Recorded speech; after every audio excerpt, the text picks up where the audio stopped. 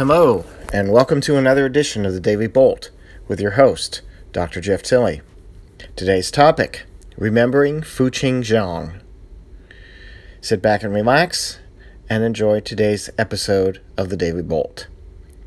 So, one of the things that happened this past week was that a colleague of mine, not one that I knew especially well, but we would always run into each other at meetings, he passed away rather suddenly.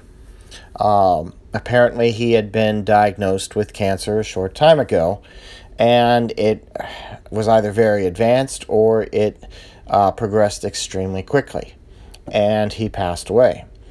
This colleague of mine, his name was Fuquing Zhang. I first met him probably about 20 years ago. We didn't really work together very much. We really just saw each other at meetings. We sometimes spent some time talking science together at those meetings. Sometimes it was more of a just casual interaction. He ended up the last few years working at my old alma mater, Penn State University, which I haven't been back to for a few years, but I still have very fond memories of that place as well, and I'm sure he had a terrific time there. I'm not necessarily going to say much about Fuqing's accomplishments. He had many. He was respected in the field of numerical weather prediction or computer modeling. He also worked with getting all sorts of types of data observations into these numerical models and improving the techniques for using them, as well as doing other science projects. He was a very interesting guy, but that's not why I remember him so, and why I felt the need to talk about him on a podcast.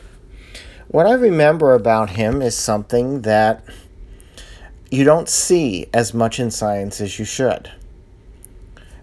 Every time I saw Fuqing at a meeting, he was smiling.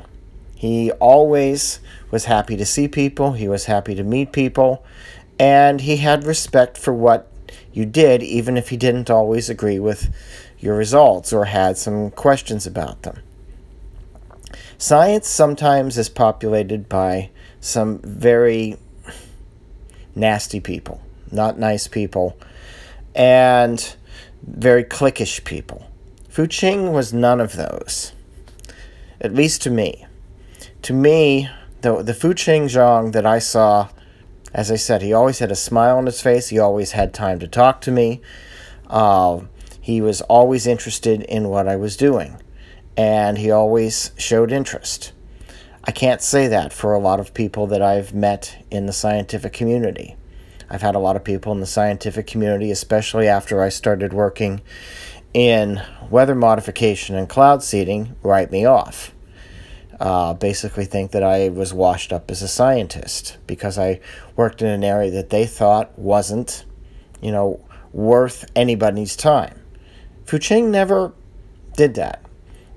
Even after I started working weather modification, the last time I saw him was several years ago at a meeting, and he thought it was interesting, and he, again, asked questions. He respected my choices. He respected what I was doing. And that's something that not a lot of other people did. In that respect, he's worthy of mention in a podcast and beyond. I know he has lots of other people who are celebrating his accomplishments, who knew him better than I did, and are celebrating who he was as a person. But even to someone who didn't know him all that well, I'll miss him. I'll miss seeing him at meetings, at conferences. I'll miss seeing his smile and having what were always great conversations with him. It reminds me that sometimes it doesn't matter as much what we do, but it's who we are that makes the most impact. And apart from some other folks that I've worked with more closely and who haven't really made that much of an impact on me, when I heard of Fuqing's passing, I was sad. And it has made an impact on me, and to the point where I'm talking about him to you now. This is a short podcast today, not because Fuquing is not worth talking about longer, but I've said, I think, what I need to say about him. Science needs more Fuquing Zhangs. For the Daily Bolt, this is Dr. Jeff Tilley. Good night, good morning, good afternoon, and God bless.